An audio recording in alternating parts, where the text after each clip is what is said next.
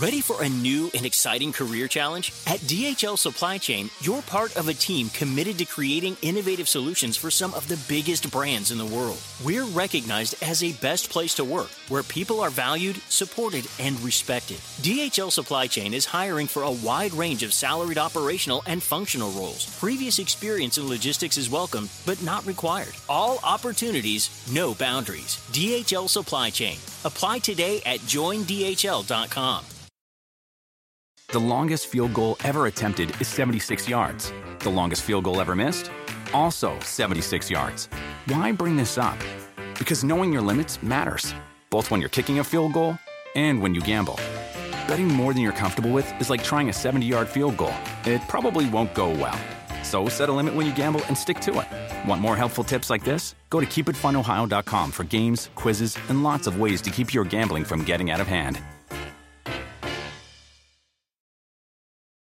And now, join Kevin Hart as he dives into the minds of some of your favorite celebrities.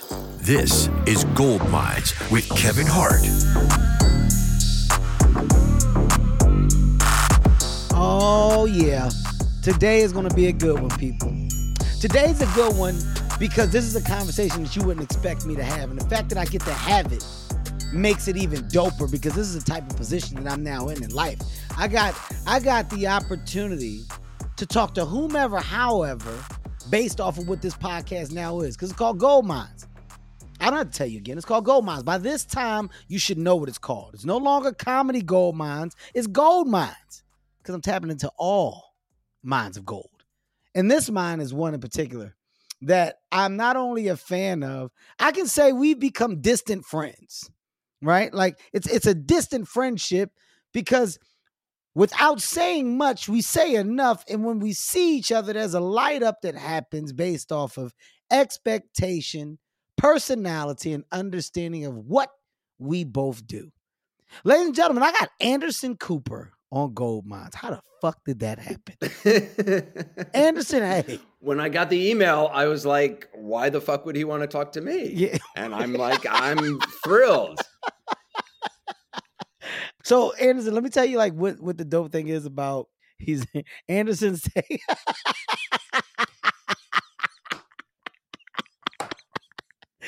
Anderson just took a shot of Grand Coramino, and I'll explain the synergy and the reference in a minute. So, Anderson, what this podcast does, man, it gives me an opportunity to talk to people that I'm interested in talking to in general, right? These are just These are just real conversations, and through these conversations, our listeners get to take away a different understanding of who we are, and more importantly, just how great of an understanding you can walk away with of a person after you just have dialogue, right? Especially when you don't know, and this is something like where I'm just like, I want to know more. I want to know how you got to where you got, how it started, etc. So Anderson took a shot at Grand Coramino because this New Year's on their countdown on CNN, Anderson and Andy, they do it every year. By the way, one of the best things that CNN have going on is the combination of Anderson and Andy on New Year's. And the reason why is because in the past, they've been able to drink and they've gotten loose. And if you know the two of them, they're no punks with their words, right? They don't turn into bitches when it's time to say what they feel and express. And on these countdowns, when that little liquor has gotten in the system, things have been said, right? Things have been said. Some verbal warfare has been had. And this New Year's, CNN fucking took the alcohol away. They didn't want them drinking. And I didn't like it when I got on because I didn't know. And I expected to go on and see my guys like lit a little bit and to have a good time and drink. And because they weren't, I took shots for them. Actually, I took about 4 of them and then did a show afterwards. You made the night. You were that was the best live shot I have ever seen, will ever see. And the whole crew, by the way, the camera people who were shooting it with you in Vegas, like they were texting me afterward, like, "Oh my God, he's the greatest guy on the fucking planet!" And that's so dope. Yeah, you were off the hook. You were amazing. Yeah, and I mean, like the reason I want to talk to you, frankly, is because not only do I think you are brilliantly funny, I I just really respect the work that you do. And I can't believe you even have the time to add a podcast into all the stuff you do. I'm going to tell you something. You must have like a chief of staff or something, like a presidential level chief of staff. I definitely do. And I don't have the time, but I make the time. Yeah. But let's start with the personal side. Nobody talks about the personal side. Not married, right? I am not married.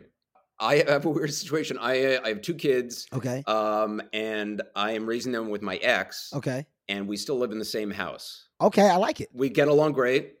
I was gonna say, this is like it's a good situation. It's not like a violent house. No, it's a great situation. Yeah, we get along great. Okay. We didn't work out as a couple, but we love each other. And yeah, I live in you've actually been in my house. So I live in an old firehouse, so it's a pretty big space. And no, you told me. You said I shot something in your house. Yeah, you shot a commercial with David Beckham in my house. Yes. Yes. It's such a small world. It's such a small world. So I love that. I mean, how do you reach the side of understanding of, look, we didn't work out, but for us to break up this household and, take away the idea of family. Well, what's weird is he didn't want kids, which is one of the reasons we broke up. And then when I went ahead with the process, and when our son was born, he had a complete revelation. And Absolutely. So I embraced him as a parent, even after, like, it wasn't something that we had the child and then we broke up. We consciously chose to raise this child together from the get-go. I would assume that comes from just knowing the other person as well. Like, that the other person is signing up to be an amazing parent. Right. They're choosing this. It's not an accidental thing. And also my dad died when I was 10 years old, and suddenly I was with my mom, who was an amazing person, but I didn't really know her all that well because she had been working all the time. And I was desperate to have more people in my life as a little kid. I wanted some adult to like step in. My mom was great, but she wasn't the most parental person in the world. I wanted somebody to, like, an adult, a friend of my mom's or somebody to like step in and like engage with me. What age did you realize that? Like when you say that, when you go like, my mom wasn't. Oh, I knew that from the time I was like 7. Really? I mean, yeah. My dad was very engaged. My mom was great. I mean, she wanted to be engaged. She didn't know what a family was like. She hadn't really had a family of her own. But anyway, with my son, I realized I want there to be a lot of people in this world who love my son and who are engaged with his life from the very beginning. And if something happens to me, there will be plenty of people in his life. Like when I was a kid, I wanted a board of directors. That was my fantasy, that there would be like a board that I could go to maybe once a month. And there'd be like somebody who knew how to pay taxes. There'd be somebody who knew how to like give, life advice. And that was my fantasy as a kid. And it never happened. So I wanted to create a little board of directors for my kids.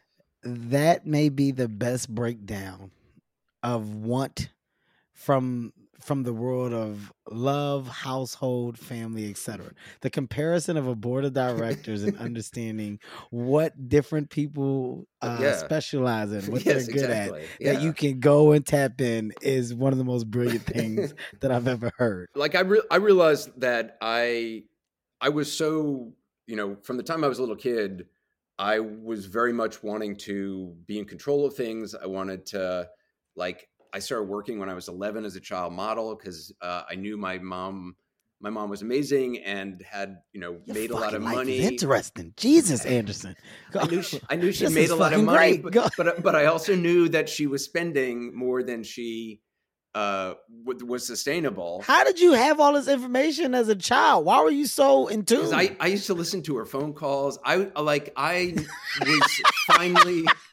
was finally tuned to everything going on in my house. Okay. And when in my case, my dad died when I was 10, and all of a sudden I find myself in this house. My brother was 2 years older, and my mom, I'm suddenly with this person who I didn't know all that as well. And I was like, I need to know what the hell is going on. So I read her journals. I listened in on the phone calls. I made a study of her. And I was like, and in fact, I'll tell you the truth. I was walking up the stairs one day in my house and I heard her on the phone saying to somebody, well, I'll always be able to make money. And I stopped on the stairs. I think I was 12 or 13 at the time. I stopped on the stairs and my blood ran cold. And I said to myself, this ship is going down. I need to build a life raft. And that's what I did. I started working. How are you that? This shows, by the way, let me just show you the difference in culture, the difference in understanding of longevity. I was a weird kid. Kid. Your idea of, oh my God, I got to take matters into my own hands and get a job at the age of 11 and 12 is so significantly different than what mine would have been in that same situation. I just want to let you know. But I don't believe that. I mean, the way you work now, you must have been driven from early on. No, it's the discovery and new love of, oh my God, this is what I want to do. Elevated the drive. The fear of, I don't know what the fuck I'm going to do. Right. I didn't take advantage of school. I didn't have, the plan. I was like, I'm at this sneaker store. I guess I'll just run this out until it, and then finding the thing called comedy and then going, oh my God, I think this is it. Right. Then realizing I can do it, then getting good at it, then understanding and noticing all the other things that it could take me to. So the drive constantly got like bigger and was fed by the one of more based off of what I saw.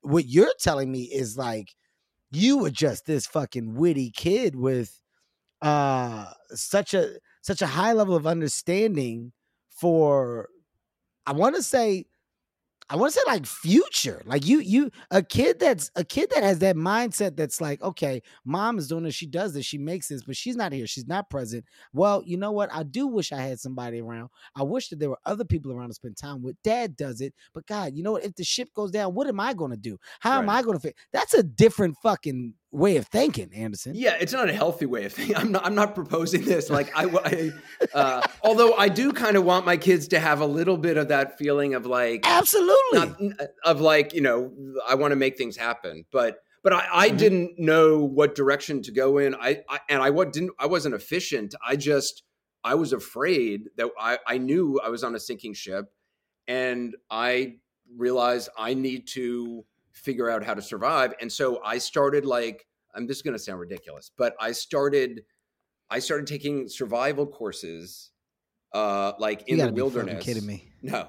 When I was have to be kidding 16, me. I started. I did a couple of those. Anderson Cooper is the new Dos Equis, man. You are the most interesting man on the planet. So I started working I started working when I was 12 or so as a model. For like Macy's, and I was a Ford modeling agency. I worked as a waiter, worked in an office, and then I started doing these survival courses. And then I convinced my high school that I could leave a semester early and ride in a truck across sub-Saharan Africa, because I thought, okay, now I need to just go. Like I need to see how other people survive. I need to go to places where survival is a real issue, where like people are living lives that are very different than mine. I need to see this. And then I realized like I was interested in news, and I watched all the TV news, and out of college, all the stuff I wanted to do, I couldn't really do because I was gay. I was thinking about being in the military. Were you openly out at this time, I came out to like some friends in high school, and but I didn't tell my mom. I didn't tell my mom until right after I graduated college. And then I was open at work initially, and then the more famous I became, basically the people I was dating were not famous, were not in the public eye, and in some cases not out at their work. And so I was also traveling to a lot of really dangerous places by that point, all by myself without any security. How did you get to that point, right? Like, by the way, it's so fucking dope. I mean, just what you're saying, how we have gotten here is absolutely, it's one of the most seamless, energized conversations that I've ever had. Like that, the connecting dots are insane. Right? Like we went from you modeling It's good. It's great. Like I'm with you. Like you're modeling at the modeling, you get a job at the office, but you wanted to take this crazy trip in high school because you wanted to see how people survived in doing that. Right. There's a new energy and found love for just like, oh my God, this is like information, news. How the fuck do you land like the opportunity to get there? So I had a brother who was 2 years older than me. My senior year of college, right before my senior year of college, he died. He killed himself in front of my mom. He jumped off the balcony of our apartment building. Wow. Not to bring it down, but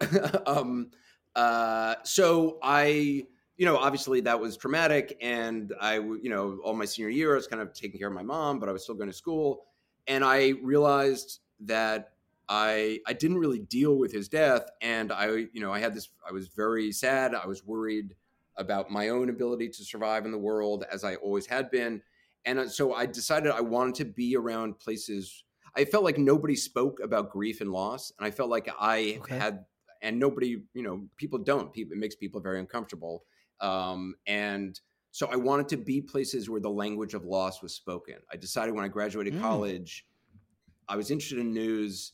I got an entry-level job as a fact checker at a news place. And I realized after 6 months, I don't want to be a fact checker. I think I want to be a reporter, and I want to go places where where there's conflict and there's people are wrestling with survival. So I had a friend make a fake press pass. I borrowed a camera, and I started going to wars in a famine in Somalia, the war in Bosnia, the genocide in Rwanda, South Africa, and the elections in Mandela, that all during the early 90s. That's what I did. This is absolutely insane. And I mean, now, like, okay, it's just like, dude, you were always a kid with purpose. I had a lot of purpose. I didn't know what the purpose was, but other than just like, I need to figure things out. Now, what about the side of danger that presented itself? I mean, like, when you were putting yourselves in some environments that were absolutely like, just, for lack of a better word, is not safe. Yeah. No, I did a lot of really stupid stuff. Was there a rush attached to these things? So I thought a lot about that. There's undeniably adrenaline involved when you're in these situations. Mm-hmm. But for me, it was more of like, I think because of my brother's death, it was more of sort of testing the boundaries of, just sort of testing the boundaries, like I was horrified by things that were happening around the world, and I liked the idea of being able to bear witness to it. The idea of people dying in silence and having their stories not told continues to make me sad to this day. But I also wanted to be places where the sadness I felt inside was all around me, and it felt oddly like an equilibrium. It felt like it makes sense. And it was a place where it was okay to be sad, and you could talk about death because it was all, in a war zone, people are, it is life and death. It's no joke. And you have real conversations with people. All the bullshit is swept aside. It's like finding, a shark on the dock that's been like gutted. I mean, everything is raw and real, and there's no bullshit. And when you're in pain, it's nice to be around places where there is no bullshit, where it's very real and raw, and you can, At any point in doing this, in this new discovery of self, and this new world where purpose is like properly understood for you, like I get it. I know the thing that I want to do, and I know how I'm going to go about doing it.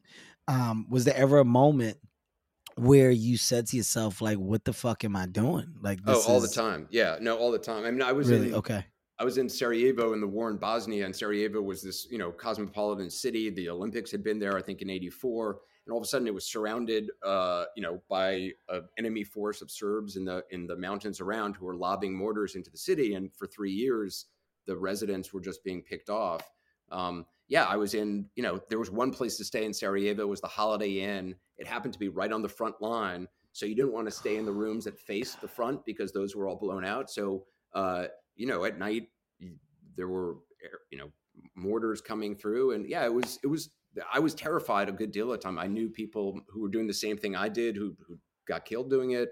I was very lucky, and I did a lot of really, really stupid stuff. But I didn't see any alternative. Like for me, this was not. It wasn't about trying to achieve. Like I didn't think this would be my career. I didn't think anybody would even pay to. I don't think I could make a career of this. But I was learning so much. It felt like I had to do this. It felt like I had no choice because it was so compelling, and I wanted to see I wanted to experience what life is like for many people on the planet, and it just seemed like I was just compelled to do this, and I can't believe it turned out into a career. That to me is like, it makes no sense. Well, not just a career, it turned out into a fucking like massive career. I mean, when you think about your name, well, it's not it. Like you think about it. Think about the places that you have thrown yourself in, like what we just discussed, the war zones, like the heat of battle that you went and like were feet on the ground, but to get the real story, to talk to the real people, to get a real understanding.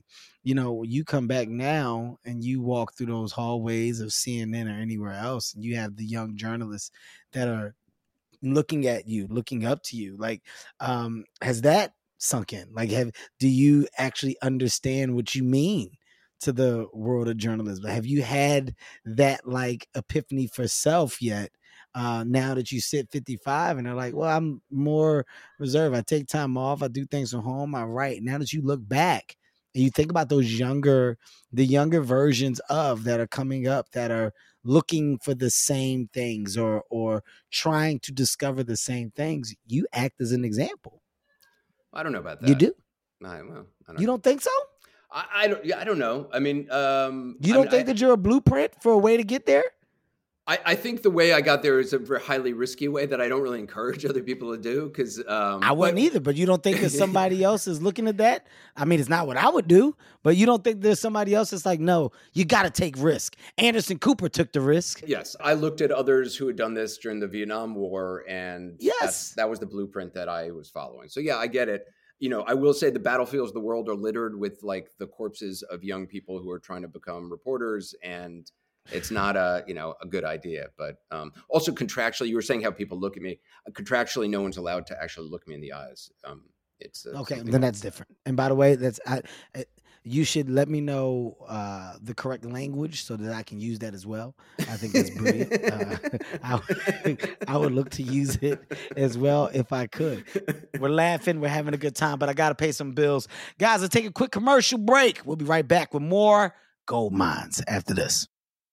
NetCredit is here to say yes, because you're more than a credit score. Apply in minutes and get a decision as soon as the same day. Loans offered by NetCredit or lending partner banks and serviced by NetCredit. Application subject to review and approval. Learn more at netcredit.com/partners. NetCredit. Credit to the people. Ready for a new and exciting career challenge? At DHL Supply Chain, you're part of a team committed to creating innovative solutions for some of the biggest brands in the world. We're recognized as a best place to work, where people are valued, supported, and respected. DHL Supply Chain is hiring for a wide range of salaried operational and functional roles. Previous experience in logistics is welcome, but not required. All opportunities, no boundaries. DHL Supply Chain. Apply today at joindhl.com. The longest field goal ever attempted is 76 yards. The longest field goal ever missed? Also 76 yards. Why bring this up? Because knowing your limits matters, both when you're kicking a field goal and when you gamble. Betting more than you're comfortable with is like trying a 70-yard field goal. It probably won't go well. So set a limit when you gamble and stick to it. Want more helpful tips like this? Go to keepitfunohio.com for games, quizzes, and lots of ways to keep your gambling from getting out of hand. We're back, and this still is Gold Minds, and we're talking to Anderson Cooper. Yeah. Dude, this is absolutely fascinating. I love just where we are right now. CNN. I mean, look, at this point, like you're talking about the news, you're talking about you found a career. As you're doing this, the opportunities for new hire or new positions, of course, they're coming about. Were you being courted by a lot? at this time? No. So I was doing I did this. So when I first started out, I was working for a thing called Channel One, which in the early 90s was a 12-minute news program seen in about half the high schools and middle schools in America. So I was going to all these war zones for this 12-minute show that was seen in schools. And so I was like, no adults other than teachers ever saw this, but it was seen by like 8 million kids every day. But it was big in the South, in the Midwest, in schools. They would watch it in homeroom, and it had 2 minutes of commercials, which paid for the whole thing. Anyway, I did that for like 3 years, and I would show up in stories on places with my little home video camera, and ultimately, like, they gave me a producer, and I learned from some producers, and so we would all go, like 2 of us or 3 of us would go, and we would all shoot on cameras. But like people would be like, who are you here for? Who are you working with? And I'd say, oh, I'm working with Channel One News. And they'd be like, what the fuck is that? What? I'm sorry, what? And then they'd be like, you're risking your life for educational TV? We're on the school circuit. Right, exactly. That's seen in middle schools. And like girls would fax in like letters like, oh, I'm so worried about you. And guys would fax in like, I hope you get shot and we can videotape. And you videotape it. Oh my God. So I would videotape all this stuff that was happening. Like I would be running to, my car ran out of gas in Sniper's Alley in Bosnia. And I, was running with the camera to refill it. And, and there's people shooting. And so it was exciting. The stuff was interesting. And finally, Newsweek wrote a little article about Channel One, and they featured my stuff because it was unusual. And ABC News read that article. They asked for a tape, and I thought it was a joke. I was like, yeah. And so it took me a couple months to put together a tape. I finally realized it wasn't. I sent it to them, and they hired me as like the youngest correspondent they'd hired in a long time back then. So, yeah, it's weird. Oh my God, your reel was amazing. I had a good reel. I will say I had a really good reel. Your reel was amazing.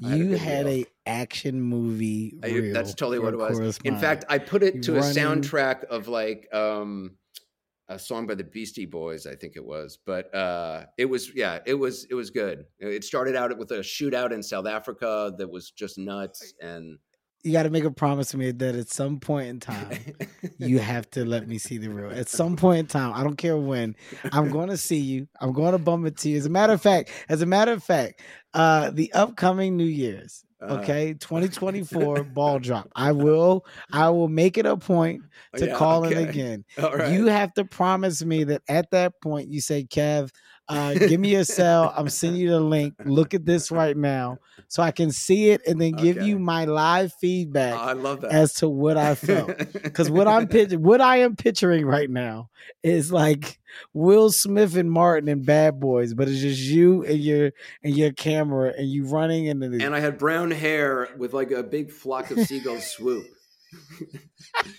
Yeah. God, you are nuts. You are fucking nuts. You are an absolute maniac. Like, this is for a 12-minute middle school news show. Yeah. I didn't care. It didn't matter to me what it was on. I was just it allowed me to go, and they would pay me like, I think like $2,000 a story initially, and which I could live on $2,000 in, sleeping on a roof in Mogadishu for 2 weeks. Oh my God. Yeah. This is absolutely insane. And, guys, when we talk about gold mines and you talk about the reason, like, this is the stuff that is underneath some of the most amazing people that you admire, that you watch, that you see, the stories that are underneath. You starting out, I mean, you must have just shown up anywhere you could get a gig. And just as much time on stage in front of an audience in the middle of nowhere, just doing it over and over and over and over again. Anderson, I remember performing at a bowling alley. I remember trying to say my punchlines and hearing people yell strike. I can go and tell you some shit. I performed at Crab Fest where I had to watch people cracking crabs, and I've performed at like another one. There was like a rib and chili cook-off, right? And I'll never forget this. It was like a Philly picnic, and they were doing like a chili cook-off, but I was supposed to be the performance, like before they gave out who won the best chili. And I've never seen people not give a fuck about what I was talking about more. When I tell you these greedy fucking people were destroying this chili, they didn't care about what I was saying. These buckets, I'm talking buckets of chili. So many buckets of chili. I left so disgusted at what I saw. Just eating, like dipping cups in these buckets of chili, tasting chili. That one ain't good. No, that one ain't good. As I'm talking, I'm over here trying to do bits. Yeah, you ever get on the bus, they don't give a fuck about what I'm saying. I should have quit a long time ago. If you really want me to get into it, if I tell you all the shit that I had to go through. Performed at a male review. No, really? That's a true story, Anderson. A male strip club in Atlantic City called Sweet Cheeks. They wanted me to warm up the crowd before the dancers came out. God. A woman says to me, I'll never forget it. This is exactly what she said. I say a joke, the joke didn't work. This is what I heard. Oh no. It's clear as day. I've never hey, Anderson, do you hear me? I didn't hear a fuck you, Kevin, a get off the stage, a you suck. I heard something so much more demoralizing. This woman said, oh no. Like, she was so disappointed at my choice of life, at what I chose to do. I was mad. You at a strip club, lady. Why you judging me? You here for loose change. I know what you here for. It's fucking sad. But you know what? Without that road full of cobblestone, you don't get to that goddamn smooth highway. So I wouldn't change it for the world. Yeah. Right now we're talking about semi-retirement. I mean, you're not retired, but you're like in a very relaxed, calm state. What does Anderson do outside of parenting? What are the hobbies? What's the other stuff? What do you do? What's the vice? Come on, man. What's the vice? What are you doing? What are you spending the money on? What's the entertainment? Are you a movie buff? Do you gamble? I do not gamble. Yeah, I know you're a big poker player. I do not gamble. See, gambling, again, because I'm secretly in my head, I'm a 10-year-old child still. The idea of like voluntarily giving up money to, I'll tell you why I never gambled. Because once when I was like 11 or 12 with my modeling money, I got sucked into like a 3-card Monte game on the streets in New York. I mean, this was like 1979 or something. And I was the biggest mark you have ever seen. I thought, oh my God, the card is obviously right there. I was like, I'm going to reach in, I'm going to put out, and I think it was like a $50 bill I gave, and boom, it was gone. And then a nice lady in the crowd took me aside to help me for the next time. And I, like a sucker, desperate for adults in my life, embraced her, and she and I play the next round together, and boom, another $50 is gone. And at that point, I'm like, I start weeping because the idea that I have just wasted and got suckered into this like an idiot. You know what? I'm gonna be honest with you. Yeah. This actually may be the only thing that I can say in my life that's probably close to racism. 3-card Monte in New York was designed for the white person with no common sense to yes, that was me. Stop and go, I know where it is. It's always the same type of person. It's right there in the middle. I looked around as if, does no one else obviously know? Of course it's right there. Of course I'm going to get involved because now I see an advantage that I can take advantage of my high intelligence. My 11-year-old. I can't be the smartest person here. Oh my God. You guys are idiots if you don't know it's in the middle. Yeah, that's what that game is built off of. Yeah, never gambled again. What is it? Is it food? Or you a restaurant guy? Or you a wine guy? I don't care about food. I really don't have, I'm dull. Like work for me has been the entire focus, and I like being like, I like dating and being, in a relationship with somebody, which I'm not currently. Tech, design, decor. I like buildings. I like houses. I like architecture. Okay. So yes, I have. Now we get into it. There we go. Yeah. And my mom was a big Real estate like things. Yes, real estate. The idea of designing. That's my Achilles heel. The Okay. idea of a project. I like a project. So Okay. I always have a project going on. Then that's Not dope. like Ellen level projects, but But something. I like to have a project. Yeah.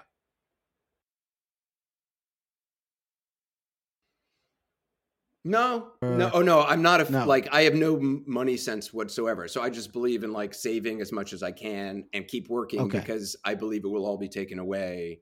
And, no investing, no nothing. No. Well, no, I do, but I'm sure it's all, I don't know. I mean, there's allegedly I have investments, but I've never seen them. I mean, how do you know what you have? Do you have the stock certificates? How do you know? How do you know you're not? See them? Yes. How do you know Bernie Madoff? Anderson, What do you mean you can see them? You What see do them you on mean? some paper that somebody has printed out for you. I don't know if that's real. Well, I what believe is it's real all is going to the be taken company. away. Well, What you do have you mean to. a company is real? That's an idea in your head. I mean, there's nothing. No, Anderson, I actually have a company that's real. So if people are investing into my company, I know that their money sits here and how they make their money back. Oh, If where's that company, money sitting? It's in some place that you believe it's there. No, it's actually in the bank, Anderson. That's where it goes. That's where. Okay, It's I not, just don't. It's I'm not imaginary. I feel like it's all going to be taken away. So I just need to keep working. Explain who's coming to take it. I don't Anderson? know. I don't know. I believe. God. Because look, I've been in places that seemed really legit, and then the whole country falls apart. I've been in places where the entire society falls apart. And do you know what it's like trying to get your money out of a bank when the society falls apart?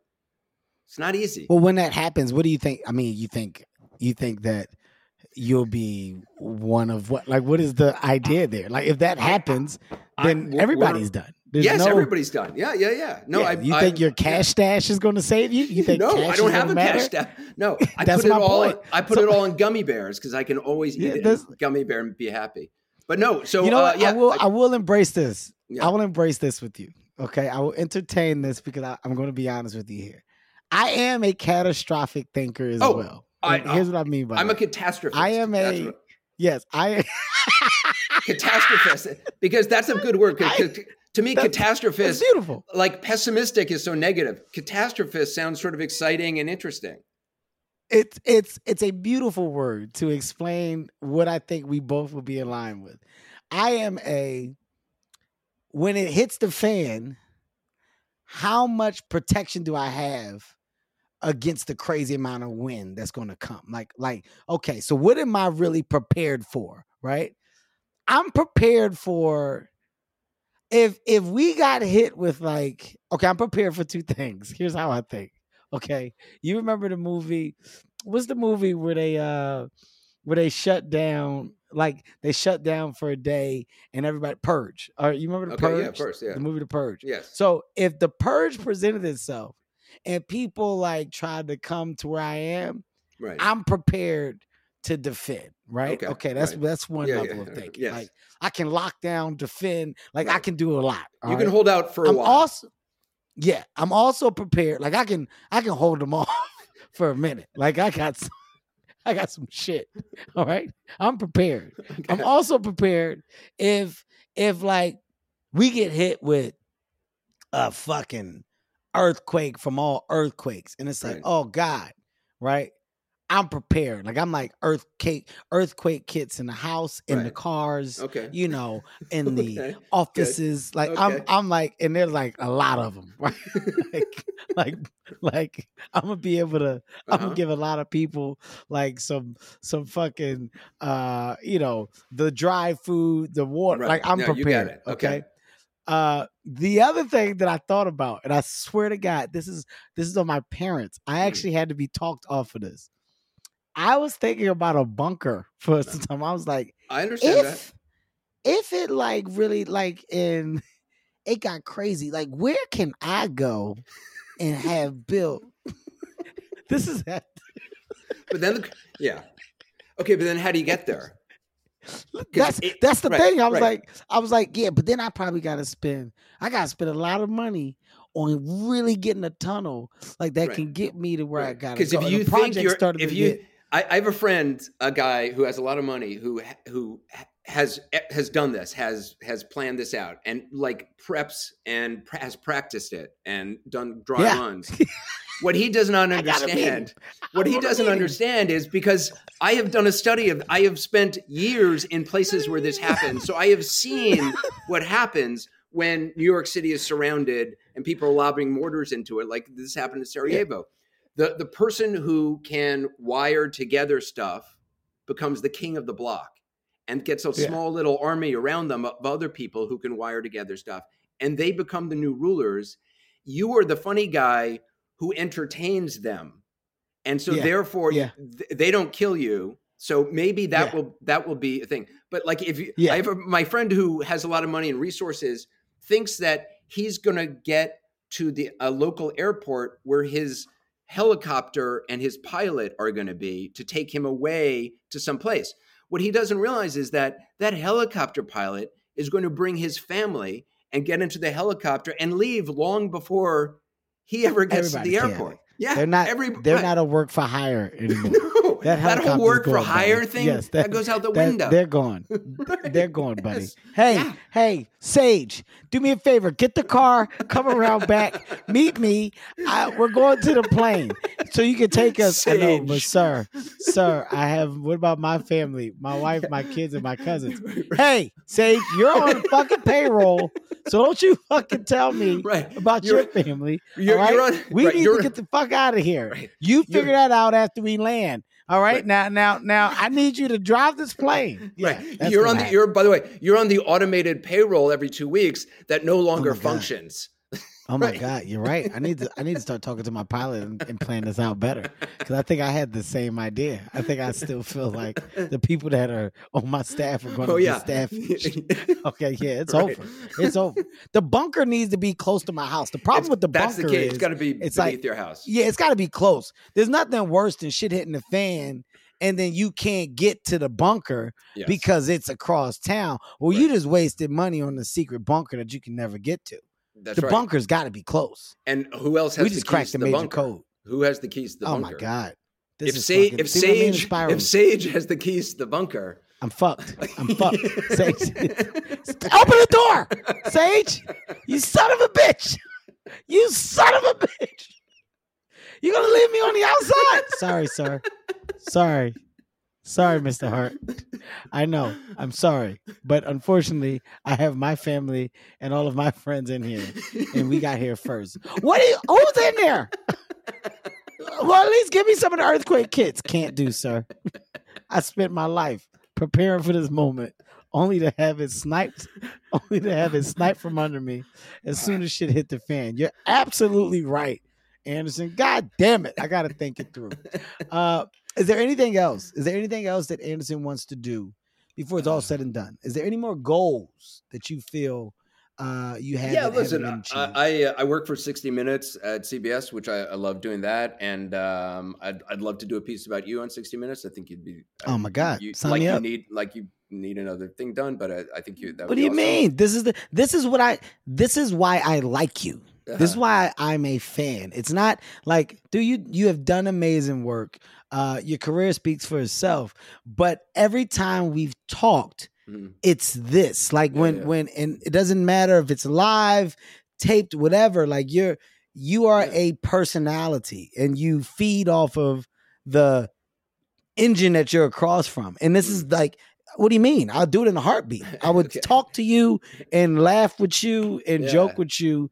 That's one of the most, like, for me, one of the most intriguing things about you. Just is it's extremely warm and welcoming and never hard. And even when you're standing in line, right? Like you're never out of emotion and out of pocket when you're dealing with what you feel to be true and facts. And even in the world of debate and high level of it, when I've seen you do it, it's never out of control. It's never. Your professionalism is always there, but there's still a likability to you when you do it, and I think that's the best thing about those that have lasted in front of the camera for a long time, right? There's a likability that should be attached. I totally agree with that. I don't know. I hope I continue to. I love what I'm doing. I love the opportunities I have. I love, the work at CNN and 60 Minutes. I like being able to write, and I did a podcast on grief that was meaningful to me. That I'll probably do another one of. But I want to be a good person, and I want to get better as a person, and I want to be there for my kids, and I want to continue to do stuff that I think is real and not become, somebody who, I want to be somebody who my kids will look up to or at least look at and think I'm a decent person. So I think you're doing it, man. I don't have there's not something I think, oh, if I could only get this job, or I just want to keep doing stuff that seems meaningful to me. Well, I'll tell you what I'm going to do. I'm going to end it here because I'm no dummy.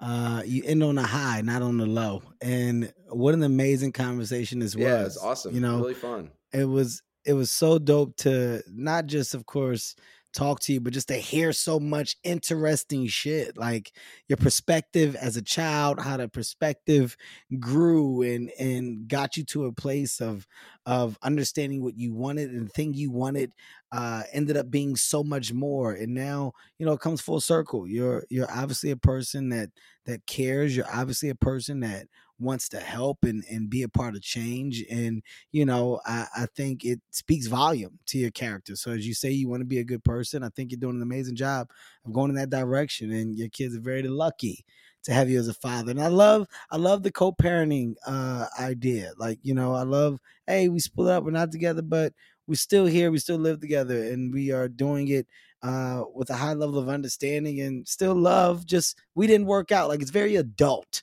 and more people need to hear and see the versions of adult like that present themselves. So shout out to you. Shout out to him as well, man. Anderson, I'm a fan, and I appreciate you, and I mean it. I don't say things just to say it.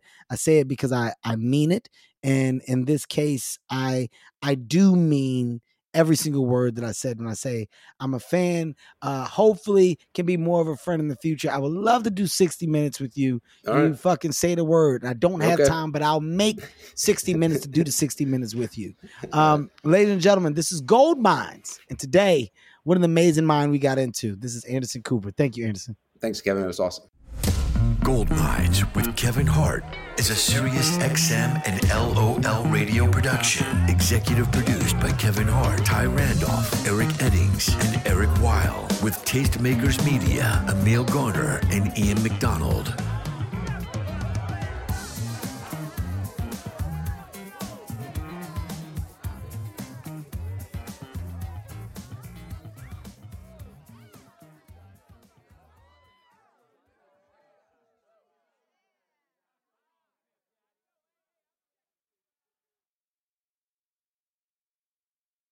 Ready for a new and exciting career challenge? At DHL Supply Chain, you're part of a team committed to creating innovative solutions for some of the biggest brands in the world. We're recognized as a best place to work, where people are valued, supported, and respected. DHL Supply Chain is hiring for a wide range of salaried operational and functional roles. Previous experience in logistics is welcome, but not required. All opportunities, no boundaries. DHL Supply Chain. Apply today at joindhl.com. The longest field goal ever attempted is 76 yards. The longest field goal ever missed? Also 76 yards. Why bring this up? Because knowing your limits matters, both when you're kicking a field goal and when you gamble. Betting more than you're comfortable with is like trying a 70-yard field goal. It probably won't go well. So set a limit when you gamble and stick to it. Want more helpful tips like this? Go to keepitfunohio.com for games, quizzes, and lots of ways to keep your gambling from getting out of hand.